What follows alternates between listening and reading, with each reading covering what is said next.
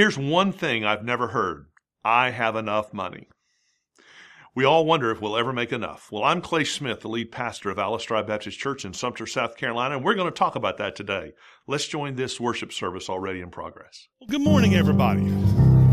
It's great to see you all this morning. A special shout out to our Pacala campus. This is their 3rd anniversary and also marks Delmar's first Sunday as campus pastor. So praying for him to have great things happen there. And I know you will join me in that. And it's also Super Bowl Sunday, in case nobody remembered. That's why we've asked everybody to wear some team gear. People have asked me, where's mine? This is Samford University, Sam, not Stan. And that's where I went to school. Go Bulldogs. Yeah, that's what I figured. Nobody's ever heard of it.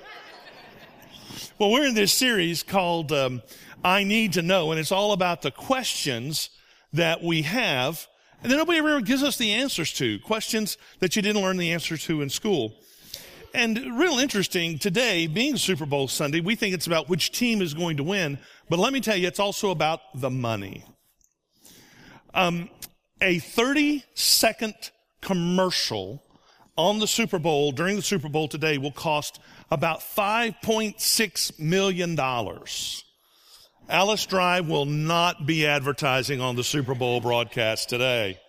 The winners on the team that wins, they'll each get a $124,000 bonus.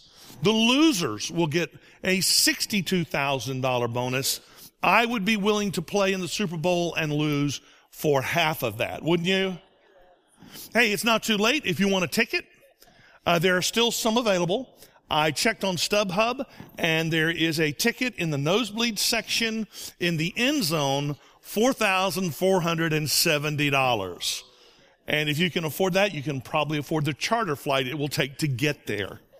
So the Super Bowl is definitely about money, and if you're like me, you can't help but hear those figures and say, I wouldn't mind having a slice of that. Just a slice. But here's my question. If you got a slice of it, whether it was a slice of the 5.6 or the 124 or the 62, would it be enough? How much would be enough?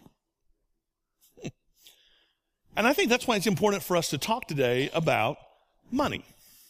And to help us with this, one of our folks who come to our church, Will Gentry, is going to come up and help.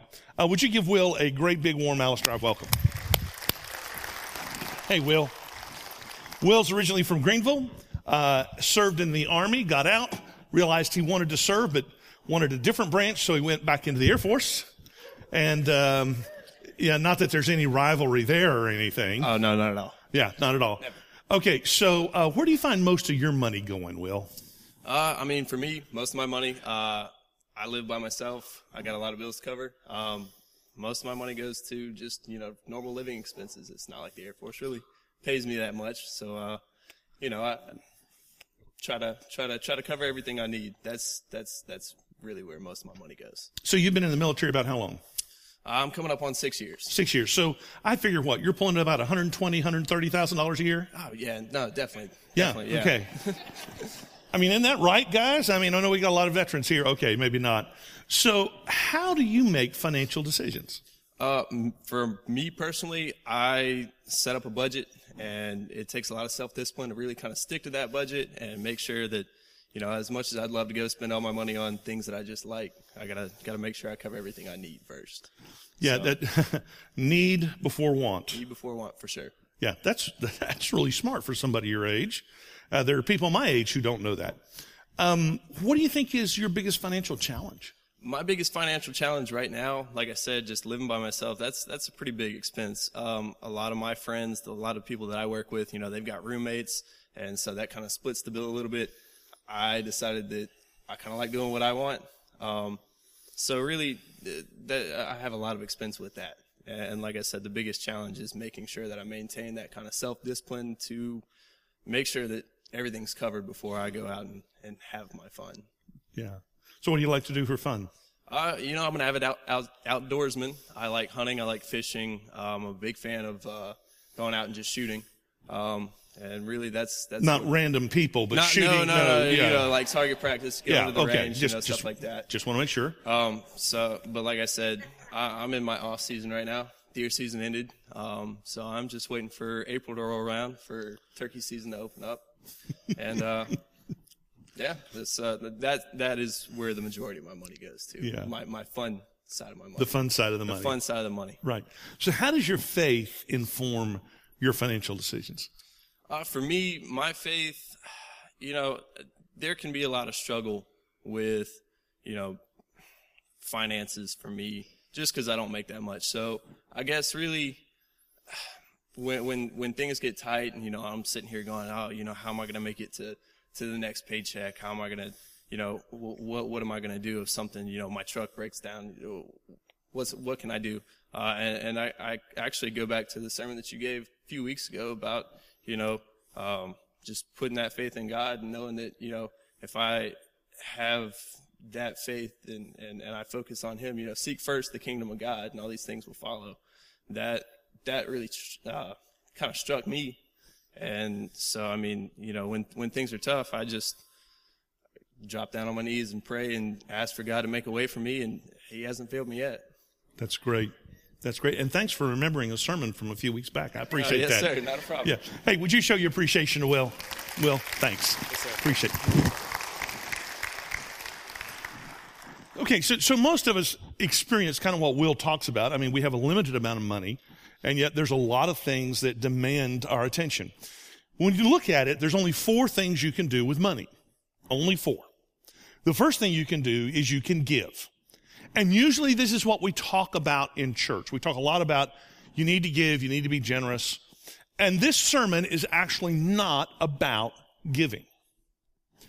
But with whatever you do with money, there is a price tag, and there's a price tag with giving. When you give, there's less for you, but there's more for somebody else. Make sense? Sure. All right, here's the second thing you can do with money. You can save money. And we all know this is a good idea. My parents used to tell me you need to save for a rainy day. You also need to save for dry spells, it turns out. And my parents also were fond of this saying. You probably heard it from Benjamin Franklin. A penny saved is a penny earned, right? So we all know that saving is a really good idea. Hey, and if you're a baby boomer, you are among the best saving generation ever. Baby boomers have turned out to be really good savers. If you're a millennial, turns out you also are part of a generation that is a very good saving generation. We, a few years ago, interviewed a young man for a position at our church. He was a millennial. And first question he asked us, not how much he would make, is, what kind of retirement plan do you have? And I thought that was actually pretty good. I mean, this guy was thinking ahead. He realized he wasn't going to work his whole life. He wanted to know, how's the saving plan work here? Now, if you save, that means there is less for now, but there's more for later. That's what it means to save. Now, the third thing you can do with money is you can spend money. And a lot of times when we talk about spending money, we make it sound negative. But truth is, we live needing to spend money because none of us is self-sufficient. You got to spend money on food, got to spend money on shelter, got to spend money on transportation, and you got to spend money on clothes. I'm really glad all of you spent some money on clothes because you're all here clothed this morning. 99% of the people listening to this message today, you get those basic needs taken care of and you have margin. What do you do with the margin? Well, a lot of us, with the margin, we improve. We improve our house. We want a bigger house. We want different features. A lot of us will seek to improve our clothing. I know some of you won't wear clothing unless it's got a particular name tag or label on it. We improve what we drive. We want a newer vehicle, or we want an upgrade in what we drive. We will even improve what we eat. So some of you, I know you will not go to certain restaurants because they're kind of cheap and you're never sure exactly what the meat is. You want to go to a little upgrade in establishment, right? And yet most of us, even after we upgrade the essentials, we still have margin. What do we do with it? We spend it on experiences. So we take trips, we travel. Nothing wrong with that. A lot of us invest in technology. How many of you remember the first smartphone you got? Okay, how many of you still use that same smartphone? Okay, I got one guy who says he still has the same one. That's because he just upgraded from a flip phone a few months ago, right? Right, I knew that. So here's what we do. We hear that there's a newer, better smartphone, and then we think, well, I've got to have that. That's where a lot of our money and resources go. So there's nothing wrong with spending, but we do have to pause and think about, well, how actually are we spending this money? Because here's the price tag when it comes to spending. If you spend, you have less to give and save, but you do have more for your needs and your wants. So this is one where it's kind of tricky. This impacts a couple other things. Now, the last thing we can do with our money is the thing that's seldom talked about. We can be content. That's the last thing you can do with money. You can be content. How many of you had a class in contentment in school? Yeah, nobody teaches us this. In fact, our economy is based on discontent. All the ads you will see today during the Super Bowl are going to try to convince you that if you drove this vehicle, you would have a better life. If you eat at this restaurant, it will be tastier. If you buy this kind of clothing or invest in this kind of product, your life will be better. And I promise you, there will be a beer commercial on today that will promise you if you drink that beer, you will get thinner, grow hair, and attract the opposite sex. Our culture thrives on discontent. So what is contentment anyway? Well, contentment means that you're satisfied. To be content is to be satisfied you have enough. To be content is to be satisfied that you have enough. Now, I know when we talk about contentment, some of you get nervous because you're thinking about the guy that lives down the street whose son is 35 years old and lives in the room over the garage and doesn't have a job and plays video games all day long. And that guy seems pretty content. That's not contentment. That's irresponsible on both parts. So contentment is something that we know we need, but we're still not sure how do we get it. How do we actually learn to be content? So let's look at a story in the Bible about a man who knows about contentment.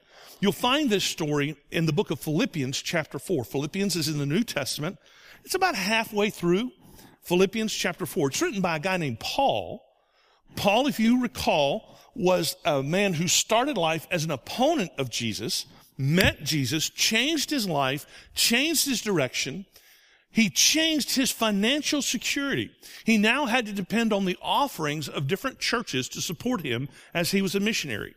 Paul was very bold. He got arrested, sent to Rome, and he was in protective custody in Rome, kind of like house arrest. There was a Roman soldier outside his home where he stayed. He could not freely come and go. Now, the Philippian church had a special relationship with Paul. They would regularly send him money, but Paul had fallen off the map. There was no way for them to know exactly where he was. And then they discover he's in Rome. News reaches them. They decide to send him an offering with a guy named Epaphroditus. Now, back then, they didn't have Venmo. The only way you could give money to a person is somebody literally, physically take it to them. And that's what Epaphroditus does. Epaphroditus brings Paul an update about everything going on in Philippi. And Paul writes him a letter back, a letter of encouragement, challenges him on a couple of things. And at the very end of the letter, he says, thank you, sort of. I want you to listen to what he says in verses 10 through 14. Philippians 4, verses 10 through 14. I rejoiced greatly in the Lord that at last you renewed your concern for me. Indeed, you were concerned, but you had no opportunity to show it because they didn't know where he was. I am not saying this because I am in need, for I have learned to be content, whatever the circumstances. I know what it is to be in need, and I know what it is to have plenty. I have learned the secret for being content in any and every situation, whether well-fed or hungry, whether living in plenty or in want. I can do all this through him who gives me strength. Yet it was good of you to share my trouble. Paul says, your gift brought me joy.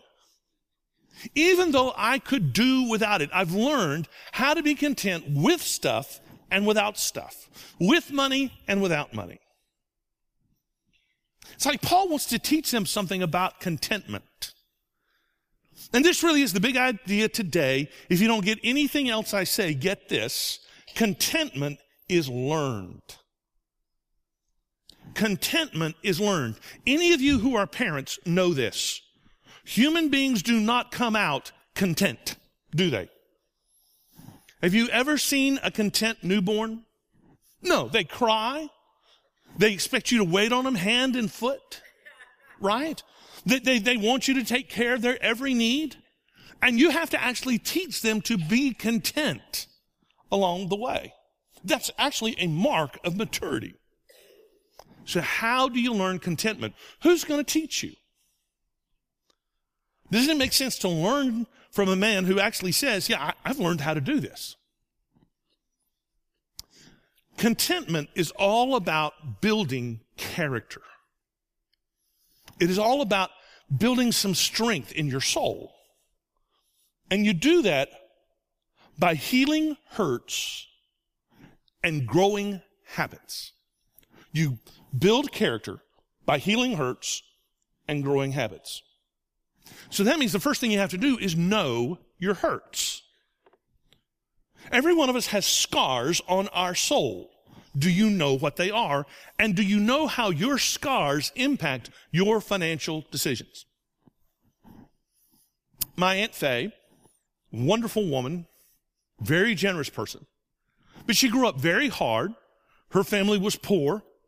They didn't always have the best or the finest of things. You know, and sometimes that showed up in the most basic places, like at mealtime, when all the plates didn't match. Now, I know for some of you that's not an issue. All your plates match, because as soon as you open up that little cellophane on those paper plates, they all match, right? But this is before really people use paper plates. And so when Aunt Faye was about middle age and she and her husband had been successful in business, she bought a set of china so everything matched. That was important to her. And when she died, we discovered 17 sets of china in her house. Do you think she was trying to heal a hurt? I know some of you think, well, she must have had a big family. She had an only child who had an only child. She made financial decisions based on her hurt. But now, you know, don't throw my Aunt Faye under the bus. I remember the first day I bought a chainsaw. It was a mark that I was a real man. Real men have chainsaws. Every once in a while, I still go out to my garage and I put my foot down, and when it cranks and it goes, and I pick it up and it's just like, let me just cut something. Guys, are you following me? You're with me? Yeah. Now, do you think that comes out of any hurt in our life? I may not be able to understand your feelings, honey, but I can crank a chainsaw. I was talking with a friend of mine, and he was telling me he bought a new camper. Really? Wow. And you know, sometimes you ask people something and they tell you more than you want to know. I said, so why'd you buy the camper? He said, you know, family, we're just so busy. We don't have time to do a whole lot. So we wanted to buy the camper so we could have some family experiences. And let me tell you, I got a really good deal on the interest rate. And so, you know, I couldn't afford not to buy it. And a couple of years later, we were talking, and this idea of the camper came back up. And I said, so you're using your camper a lot? He said, no, I hadn't even had it out this year. This is like in September. And I said, so I thought you guys were going to do a lot of camping. He said, who's got the time? He said, I'm having to get extra work and do some side jobs so I can afford the payments. Think he was trying to solve a hurt with a financial decision? So you got to know where your hurts are. And you got to see how it plays out in your life financially. And then you got to work on healing your hurts. Now, your hurts on your soul are never solved by more. Your hurts on your soul are never solved, healed by more. My brother collects guns. He's got about 250. He's only got 2 hands. And I'll tease him sometimes and I'll say, Steve, why do you got so many guns? He says, well, I need them. Really? I mean, you're well equipped for the zombie apocalypse, but other than that, I'm not so sure. And the funny thing is, even though my brother has all these guns, you know what he still does? He goes to gun shows. And guess what he does at the gun show? He buys another gun. I just don't understand that. But then again, I know a guy who's got about 2,500 books. And he's got about 100 books he hadn't even read. And you know what that guy keeps doing? How did you know? Yeah, he keeps buying more books. And I understand why you need more books. Because books are from God. And in case you haven't figured it out, I'm the guy who buys the books. Steve's the guy who buys the guns. And both of us have a problem. We think more is going to heal the hurt. It's not. What heals the hurt? The hurt on your soul is healed by presence. And you know this. Because a lot of you, when you get stressed or when you get depressed, you want to talk with someone. I love it when my kids call me and say, Dad, I just need to talk through something. Yeah. But as good as it is to be in the presence of people who understand you, it is more excellent to be in the presence of the God who made you. He understands that hurt. And when you are in His presence, when you focus on Him, you remember that you are loved and you are valued, not because of what you own or what you have or what you make, but because of who you are. This is why worship matters. So you know your hurts, you ask God to heal your hurts, and then you think about how do you focus on God? John Ortberg has a great insight. He says that because the soul worships, he said the soul worships what it desires. Whatever your soul desires, it worships. So if you desire attention, what are you going to worship? You desire alcohol, what are you going to worship? You desire food, what are you going to worship? If you desire money, what are you going to worship? So you need to actually grow the habit of the with God life. This is growing habits.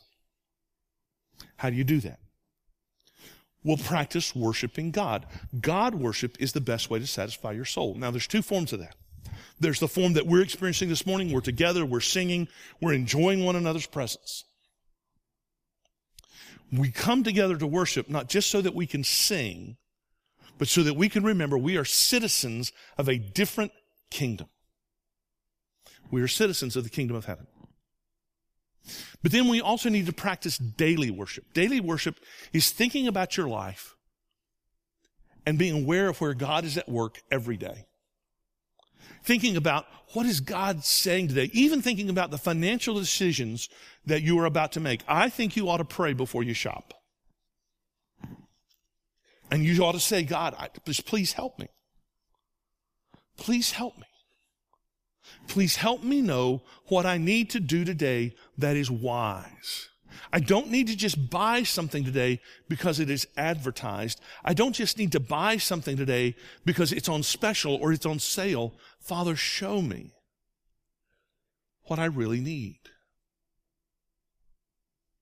I'm going to give you a good rule of thumb. Before you buy more, make sure you're using what you got. Before you buy more, make sure you're using what you have. If you're not using it, what should you do with it? Get rid of it. Give it to the Salvation Army. Have a yard sale. Let somebody else use it. I had a lady come to a yard sale that I had one time, and she said, I'm just a poor person. I think she was giving me a line because she was driving a pretty nice car. And she said, I can't afford a quarter for this pair of jeans. And so I said, okay, you can give me 10 cents. Because here's the truth. What am I got to do with that pair of jeans? I can't, it was not appropriate for me to wear those anymore. Maybe they could bless somebody else with maybe I got taken. Who cares? I don't need it. How much of the stuff in your house do you just not use anymore?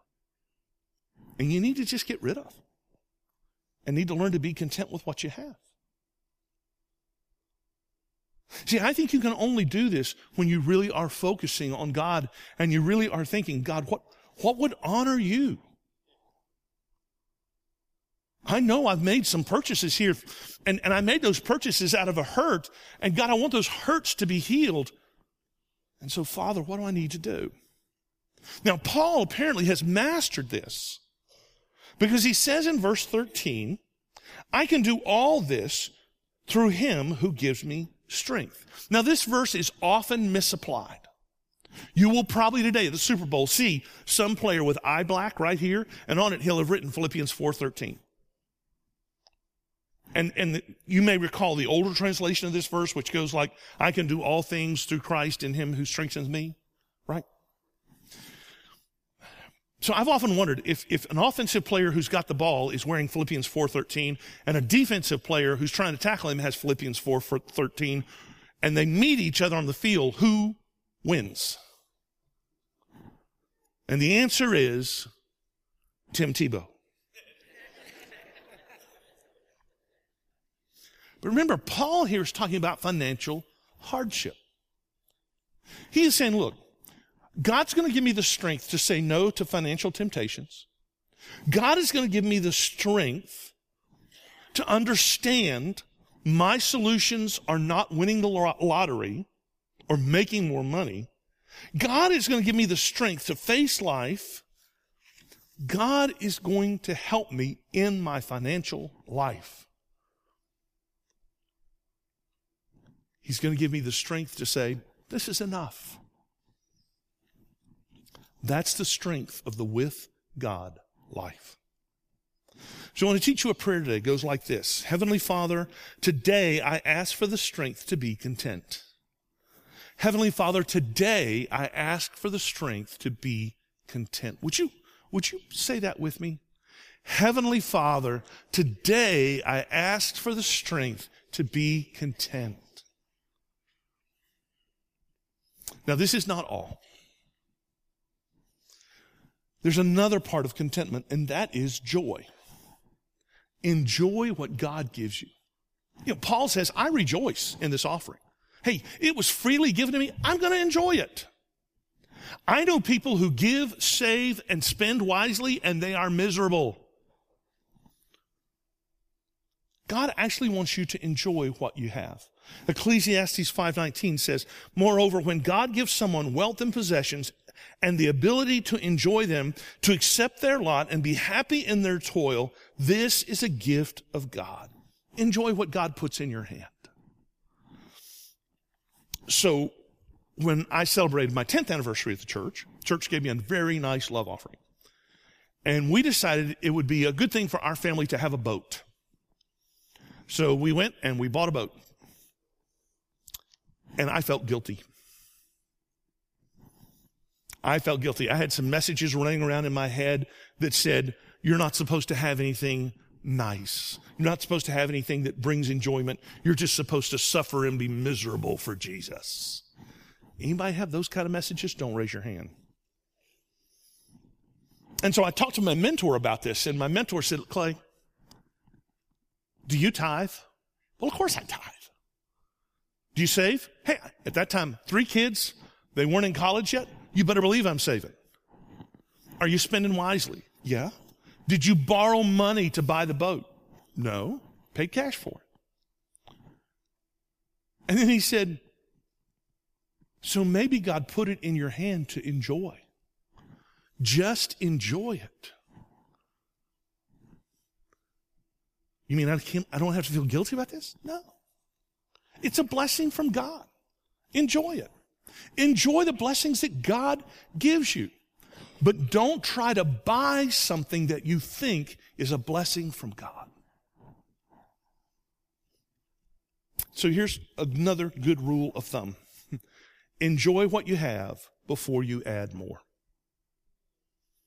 Enjoy what you have before you add more. And there's something else real important in this passage. Paul talks about, I know what it's like to have a lot. I know what it's like to have a little. Most of us can say that, some level. We've ridden the ups and downs. Most of us have been through a time where finances got really tight. Some of us have been in that time when finances were in a point of crisis. And then some of us, we've done pretty well. But Paul says, I've learned how to be content when I had a lot and when I didn't have anything. Circumstances did not change Paul's character. What about you? Can you say who I am does not change based on what I face? So maybe this morning you're at kind of a place where you're in financial hard spot. Is it changing who you are? If it is, your first priority is not to get more money, but is to grow your character. Now, a lot of us are at the place where, things are okay. Don't have a lot of money, but we've got some margin. It can be just as challenging to live with margin as it can be to live with lack. So if you've got some margin, maybe you need to think about, is this changing who I am? Have you ever seen money change people? And maybe that means you need to grow your character as well. Maybe you'll get to the point where you can say, Jesus is enough. Now, one thing that Paul finishes up with, it's real important. He says, it really was good of you to share my trouble. Generosity is a good thing. Contentment breeds generosity.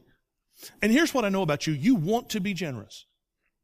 Nobody wants to be Scrooge. Nobody wants to be stingy. Are you finding Jesus to be enough so you can have contentment, so you can be generous? There's a man in my hometown, and he drives like a 1985 Ford F-250. Lives in a 3-bedroom ranch house. It's a nice house, but it's nothing to write home about. And you meet the guy. Usually he's wearing overalls and a shirt, and he looks like a dirt farmer. And you'd never believe he's worth about $40 million. And I know him well enough that we talked about it one time. I said, you could kind of upgrade from the overalls with a hole in them, and you could buy a nicer truck. And he said, why do I need it? And he said, I've got enough. My truck runs. My roof doesn't leak. And he looked at me and he said, Clay, I've learned to live to give because Jesus is enough for me. Wow. He'd learned how to be content. See, because I can answer the question, will you ever have enough money? No. You'll never have enough if money is your aim. And so the question really that all of us face is real simple. Is Jesus enough for you? Is Jesus enough for you?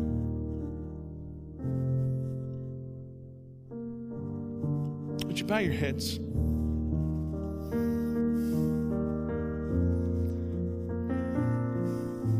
Father, I think we all need to confess that we've bought into this idea that we need more to be happy.